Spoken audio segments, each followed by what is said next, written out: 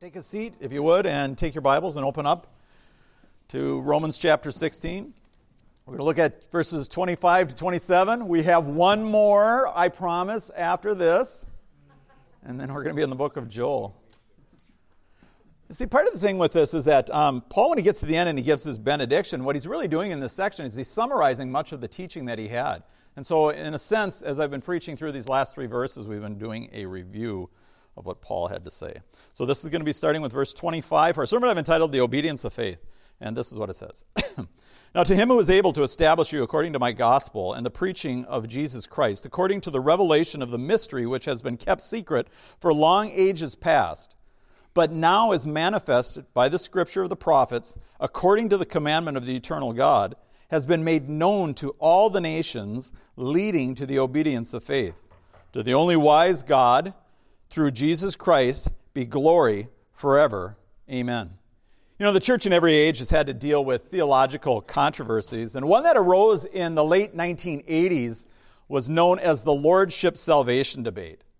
Now, though the roots go back farther, the issue came to the forefront when John MacArthur published a book entitled The Gospel According to Jesus.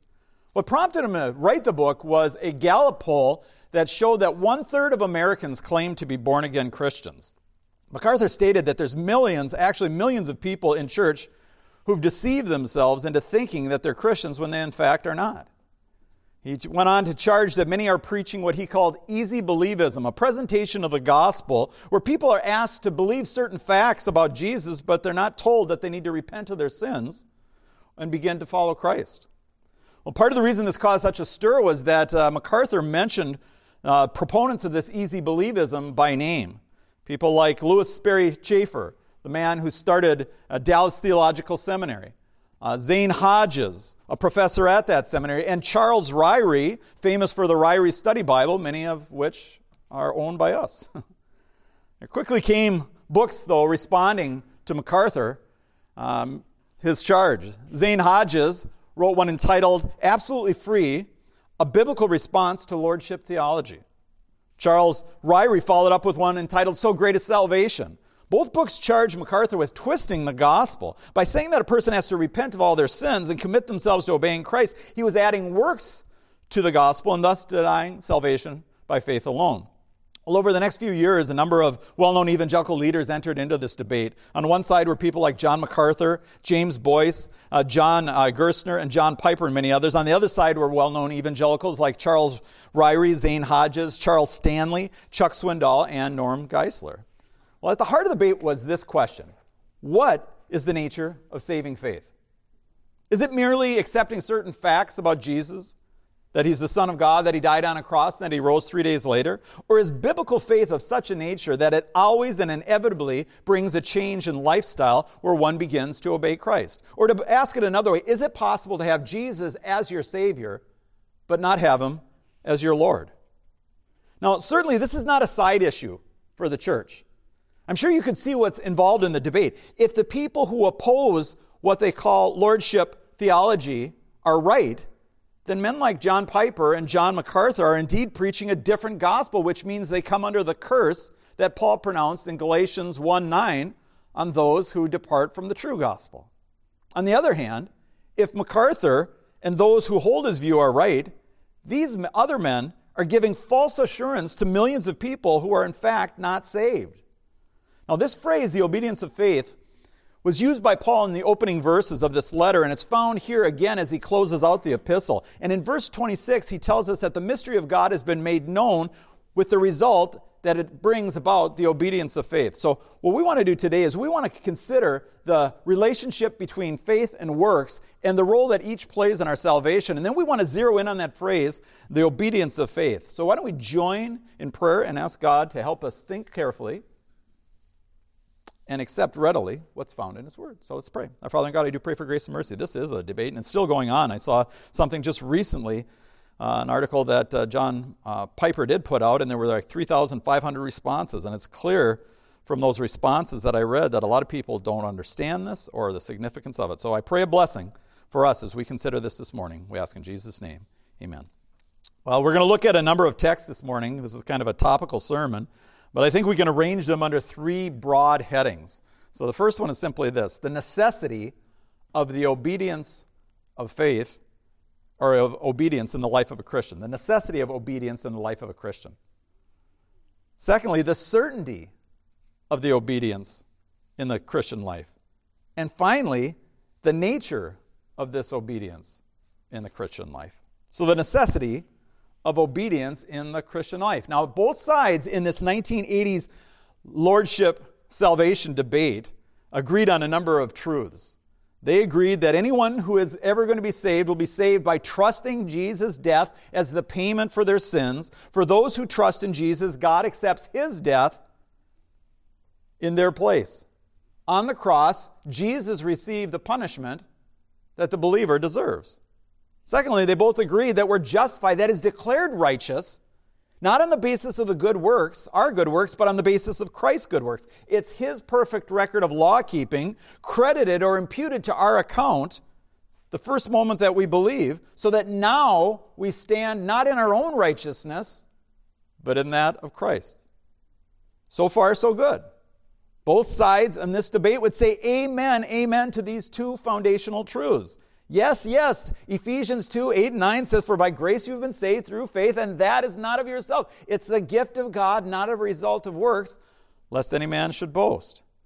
All evangelicals, Christians, agree that we're saved by grace through faith. But here's the question: what's the nature of the faith by which we're saved?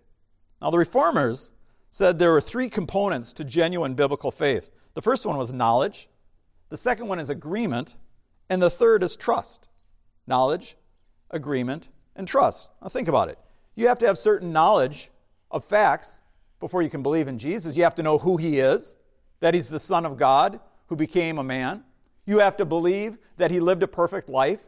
You have to believe that he offered up that life as a sacrifice for sins, and that 3 days later God raised him from the dead to show that that sacrifice was accepted. But secondly, though, you have to actually agree with it. I mean, Muslims and Jews know what the New Testament claims about Jesus, but they don't accept it. Muslims believe that Christians corrupted the New Testament.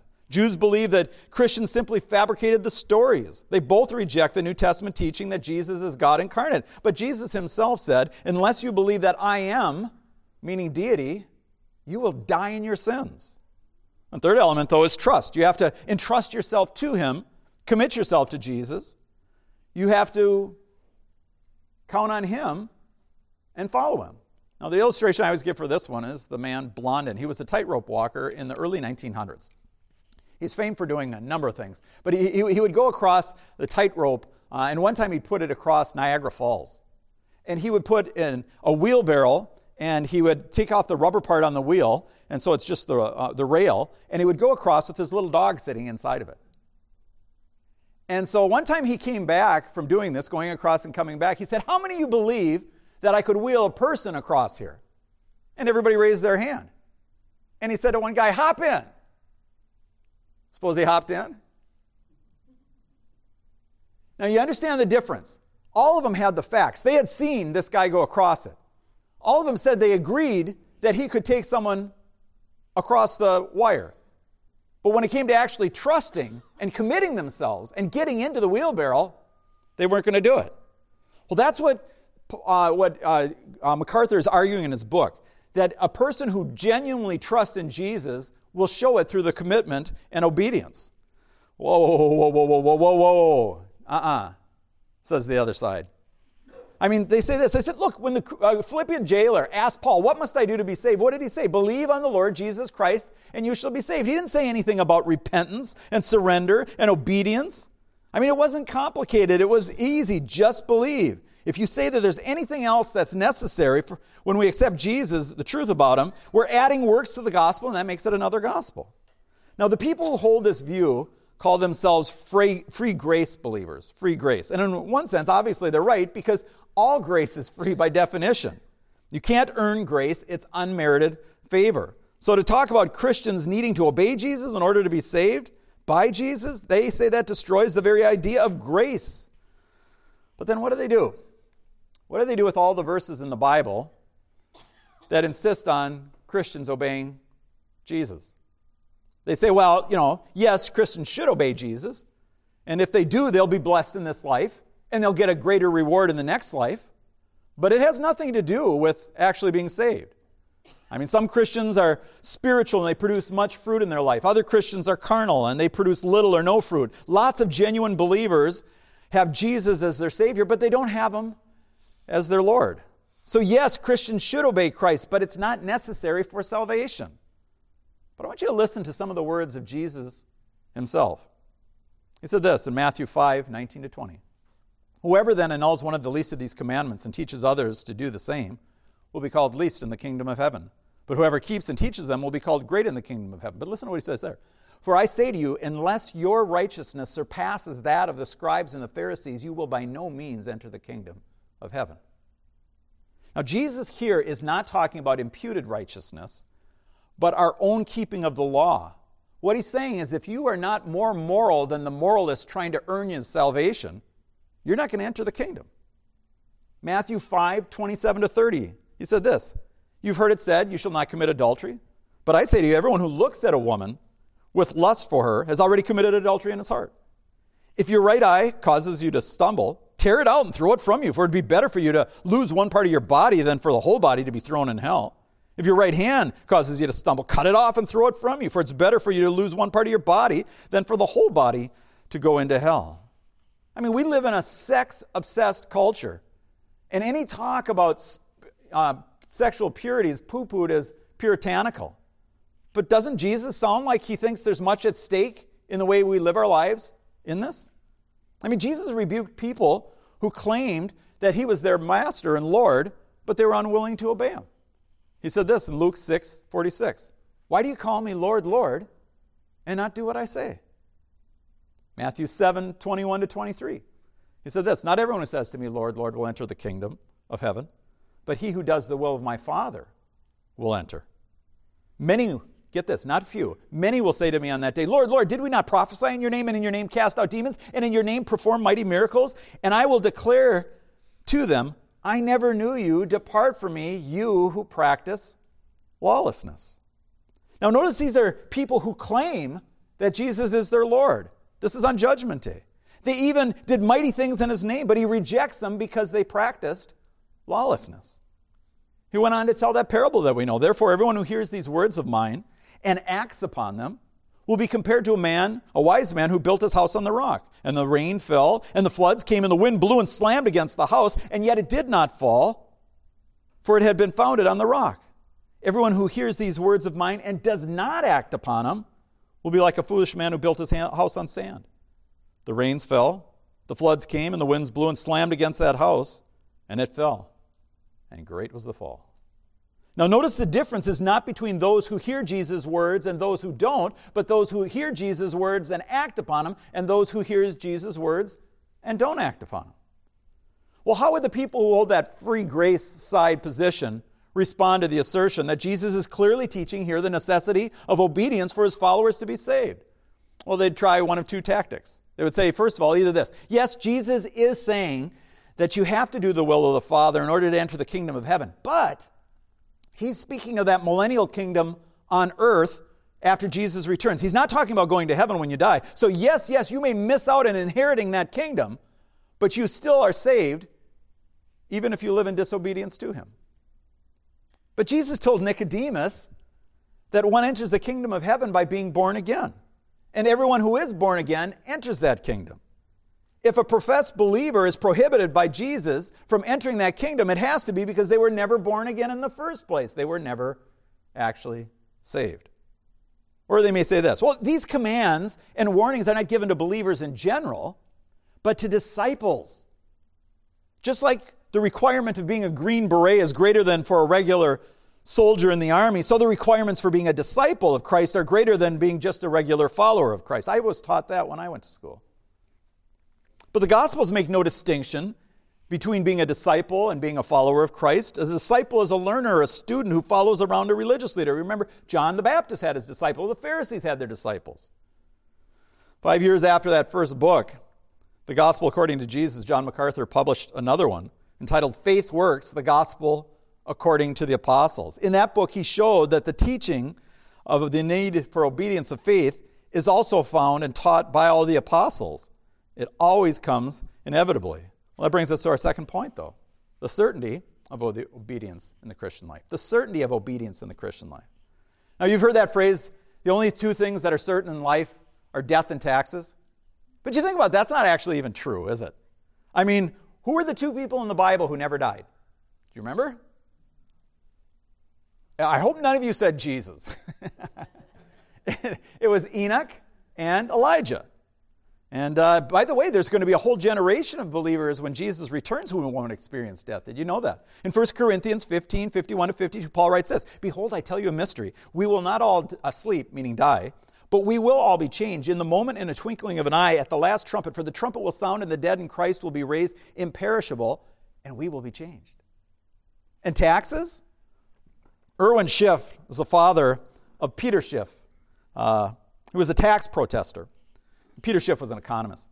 His father was a tax protester, and he didn't think that income taxes, were constitutional, so he refused to pay them. He spent 13 years in prison for income tax evasion. He died behind bars at the age of 87. He didn't escape death, but he did escape paying taxes. You see, this is the heart of the debate. For those who hold the free grace position, they say that a Christian should obey, and they encourage them to obey, and they themselves say they obey. They're just simply saying that becoming a Christian doesn't actually guarantee that you'll obey. To put it in the words of Dave Hunt in his book, What Love Is This? He speaks for many in this position when he says this. There could be, listen carefully, there could be in the life of a particular person not one good work to indicate the reality of salvation, and yet that person could be truly saved and yet elected of God to the blessings he has planned for the redeemed of all ages. Now compare those words to the words of James in James 2, 14-20. What use is it, my brothers, if someone says that he has faith, but he has no works? Can that faith save him? I mean, if a brother or sister is without clothing and in need of daily food, and one of you says to him, "Go in peace, be warmed and be filled," and yet you don't give them what is necessary for their body, what use is that? Even so, faith, if it has no works, is dead, being by itself.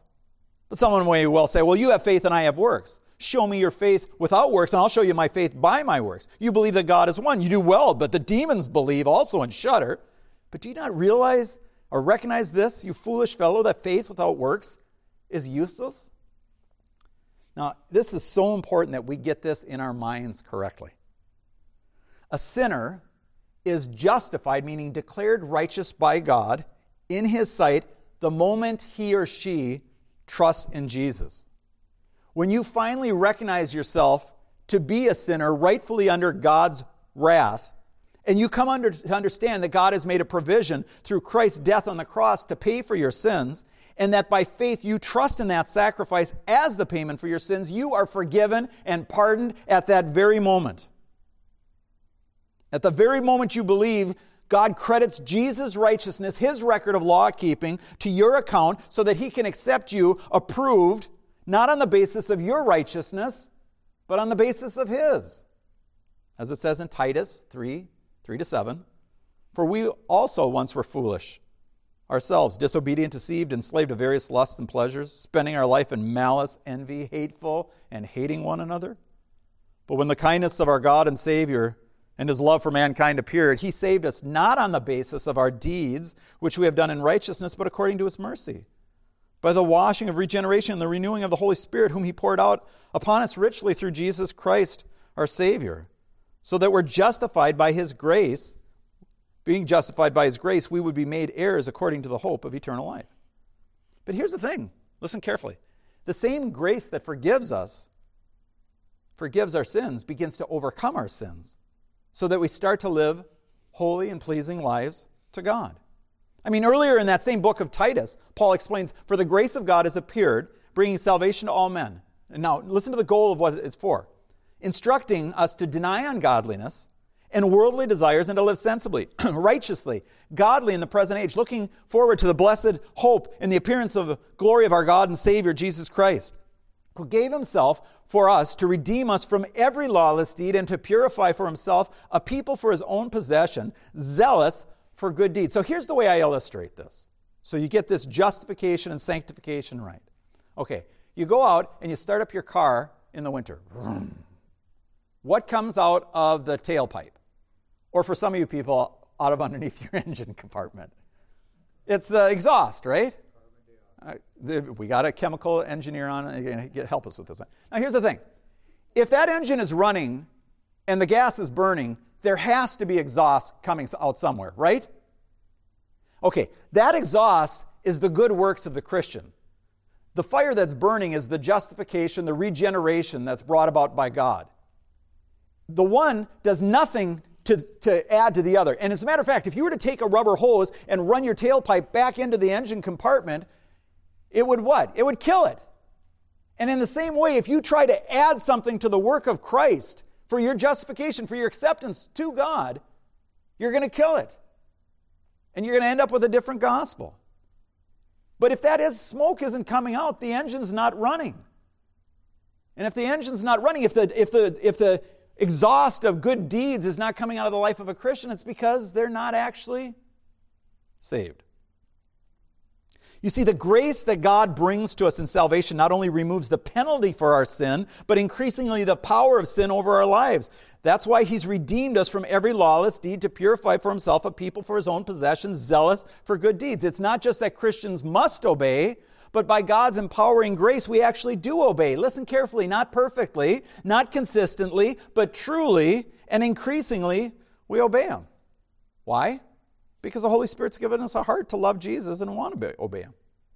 I mean, isn't that exactly what the new covenant promise was in the Old Testament? God speaking in the nation of Israel said, I will give you a new heart and put a new spirit within you. And I will remove your heart of stone from your flesh and give you a heart of flesh. I will put my spirit within you and cause you to walk in my statutes, and you will be careful to observe my ordinances. It says in 2 Corinthians 5:17, therefore if any man or any person is in Christ, he's a new creation. The old things have passed away.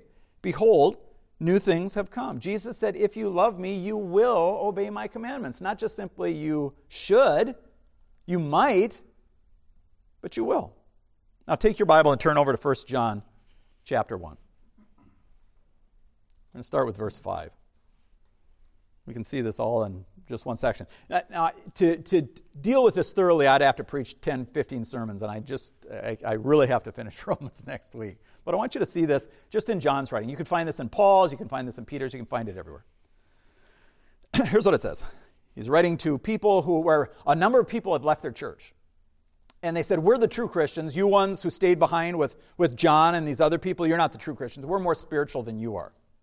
And they were all shook up, like, well, is it us who missed something? And John's writing them to reassure them that they who stick with the truth are the true believers. And here he explains how this plays out in a person's life. He says this is the message that we've heard from him and announced to you, that God is light, meaning morally pure, holy. And in him there's no darkness at all. Now, if we say that we have fellowship with him, meaning God, yet walk in the darkness, we lie and we don't practice the truth. But if we walk in the light as he himself is in the light, we have fellowship with one another, and the blood of Jesus cleanses us from all sin. If we say that we have no sin, we're deceiving ourselves, and the truth is not in us. So the idea of Christian perfection, that you can finally get to a point where you never sin again, it's not true. And if we say it, we're deceiving ourselves. He said, if we say we have no sin, we're deceiving ourselves, and the truth is not in us. If we confess our sins, he's faithful and righteous to forgive us our sins and to cleanse us from all unrighteousness. If we say we have not sinned, we make him to be a liar, and his word is not in us. Listen to what he says. My little children, I'm writing these things to you that you may not sin. You shouldn't be sinning. But if anyone does sin, he has an advocate, meaning a defense attorney, with the Father, Jesus Christ the righteous. And he himself is a propitiation, not only for our sins, but those of the whole world. By this, now listen carefully, by this we know we've come to know him. How do we know that we actually know Jesus? Because we keep his commandments. The one who says, I have come to know him, but doesn't keep his commandments, said he's a liar, and the truth is not in him. But whoever keeps his word, in him the love of God has truly been perfected. By this we know that we are in him. The one who says that he abides in him ought to walk in the same manner that he, meaning Jesus, walked. A born-again Christian can have Jesus as Savior but not Lord. He can claim to be in the light and yet walk in the darkness. He can say, I've come to know him, but yet not keep his commandments. The free grace people say that they're just carnal Christians, but still saved. John says, no, he's a liar, and the truth is not in him. I've seen this in times of my life. Years ago, I was working at one of the restaurants where I was at, and there was a guy who was in the Green Berets. He got a job as a cook there. His name was Bill, and Bill was a guy's guy. But somewhere along the line, I started to witness to him, and he said, when I was in the military, he said, my life was at a low point one time, so I gave my life to Jesus Christ. He's my personal Lord and Savior. The only thing is, Bill would come in hungover on Saturday morning when we're supposed to be working. He would talk trash with all the other cooks that were there. And when I confronted him, he reminded me again that he had invited Jesus into his heart. You know what, Bill? You're a liar, and the truth is not in you. Denise, I worked with her at another place. I had just become a Christian a few months before that. She had been a professed Christian a number of years. She was from a charismatic background. She asked me if I spoke in tongues. I said, I don't know what that means. She explained it to me, and I said, no, that's never happened to me. She said, well, you probably are not a Christian yet then. And yet Denise was living with her boyfriend in an immoral relationship. How can that be? It's because she was a liar, and the truth was not in her. Mickey Cohen, a well-known New York gangster. Somewhere along the line, he got invited to a Billy Graham crusade, and he went. And that day, when Billy Graham gave the gospel and he asked people to come forward, Mickey Cohen got up and went forward. Wow, that became a story in the New York Times. Mickey Cohen, famed gangster, now a Christian. Met with Billy Graham a couple times. Later on, somebody asked him about it, and they said, well, Mickey, are you still a gangster? Well, yeah. What do you mean you're still a gangster? I thought you were a Christian. Well, I said, there's Christian cowboys, there's Christian singers. Why can't there be a Christian gangster? No. But get what's going on here. His understanding was that he could be a Christian gangster. Now, here's my question. How many people are in churches today who are like those people I just mentioned? Having no desire or determination to obey Christ, and yet they're still convinced they're Christians because they prayed a prayer, they had an experience, or they walked down an aisle. Paul told the Corinthians, test yourself and see if you're in the faith. Examine yourselves. Or do you not recognize this about yourselves, that Jesus Christ is in you, unless, indeed, you fail the test? When I travel, my wife takes care of almost all the details. She purchases the plane tickets, rents the cars, books the hotels, plans the itinerary. Just about the only thing I'm required to do is to pack my clothes, and most importantly, to make sure I have my passport with me. Well, one of the times when we were going overseas, I don't remember, it was in Greece or Europe or somewhere, we checked in with our luggage, and then we went down to the gate, and we're waiting to board the plane. Now, whenever I travel, I always make sure I have my passport in my front left pocket, because I know that even though you've gone through, you can't board the plane until you show them the passport on an international flight. And so I check it, make sure it's there. You got to wait a half hour, check it again, make sure it's there, check it again. And finally, they call out. They say, now boarding for flight 171 to Paris, rows 21 to 35. That's us. You got your passport? Yeah, I got it right. What? No, maybe it's not. Check your other pocket. No, it's not there. Look in your backpack. I didn't put it in my backpack. Well, where is it then? I don't know. Passengers are all boarding, plane, soon to leave. I'm looking around, the seat where I sit, I can't find it. No idea where it is, but I've got to have it. Finally, I remember I went to the bathroom about 10 minutes ago. I walked in there, and on the third stall, I opened it up, and there was my passport laying on the floor. And so I walked back, and Suzanne said, did you find it? I said, yeah, of course I found it. And it's right where I left it. Now listen carefully. Genuine faith in Christ is your passport to heaven. Are you absolutely certain you possess it?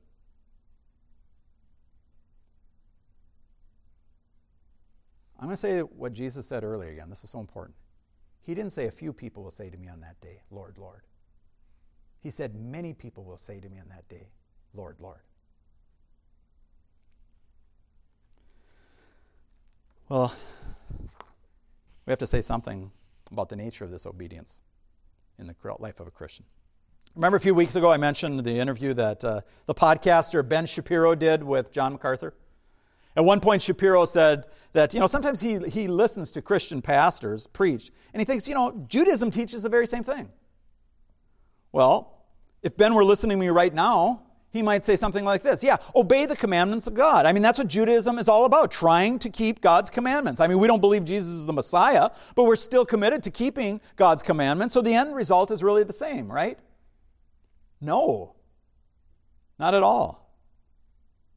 You see, a sincere, committed Jew might seek to keep the commandments. He might be absolutely zealous in his attempt to do so, believing that his very salvation depends on it. But here's the problem. Unless you believe that Jesus is Israel's Messiah and trust in him for forgiveness, Ben's guilt will never be removed.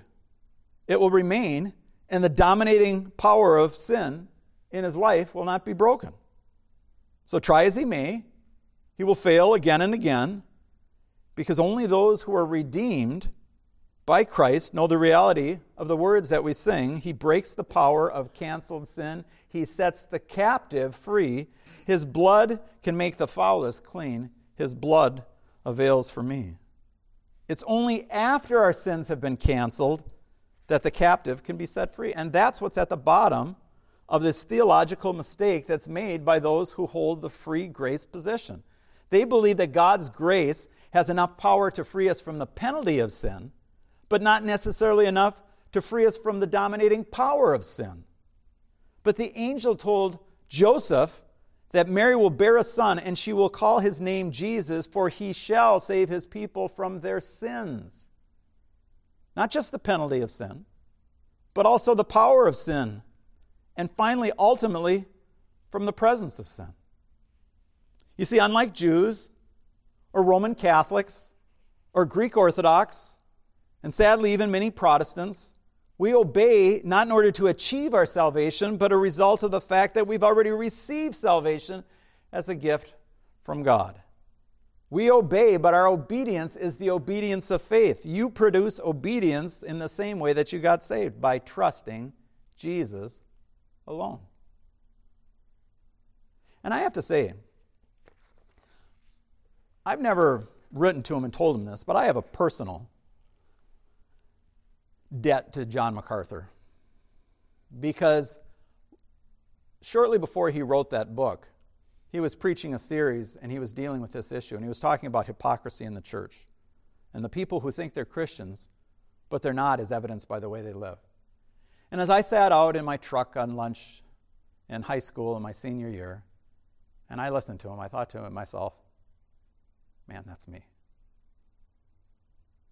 And that day I repented and gave my life to Jesus Christ. John MacArthur said that he believed that his main mission in his ministry was to be a missionary to the church, to people who thought they were saved, but not actually saved. We don't want people ending up in hell, shocked because they thought they were going to heaven. Examine yourself, test yourself, and see. Do you love the things of the Lord? Do you love the Lord? And do you strive to keep his commandments? That's the evidence that we're Christians. Let's pray. Our Father in God, this is an ongoing debate.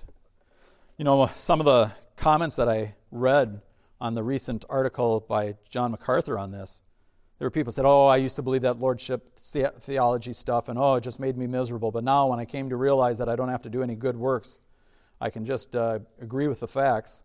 Now I sleep better at night. But that just means they're sleeping their way to hell. Lord, we produce fruit by staying close to Jesus. That's what he told us. This is the natural and the inevitable output of those who are connected to your Son. So, Father, I pray that we would keep our focus correct, staying close to your Son, that we might produce fruit that brings glory and honor to him. Bless us, Lord. Help us. And for those who are here who don't know you yet today, Lord, I pray today would be the day you open their hearts to the gospel. So bless us now, we ask in Jesus' name. Amen.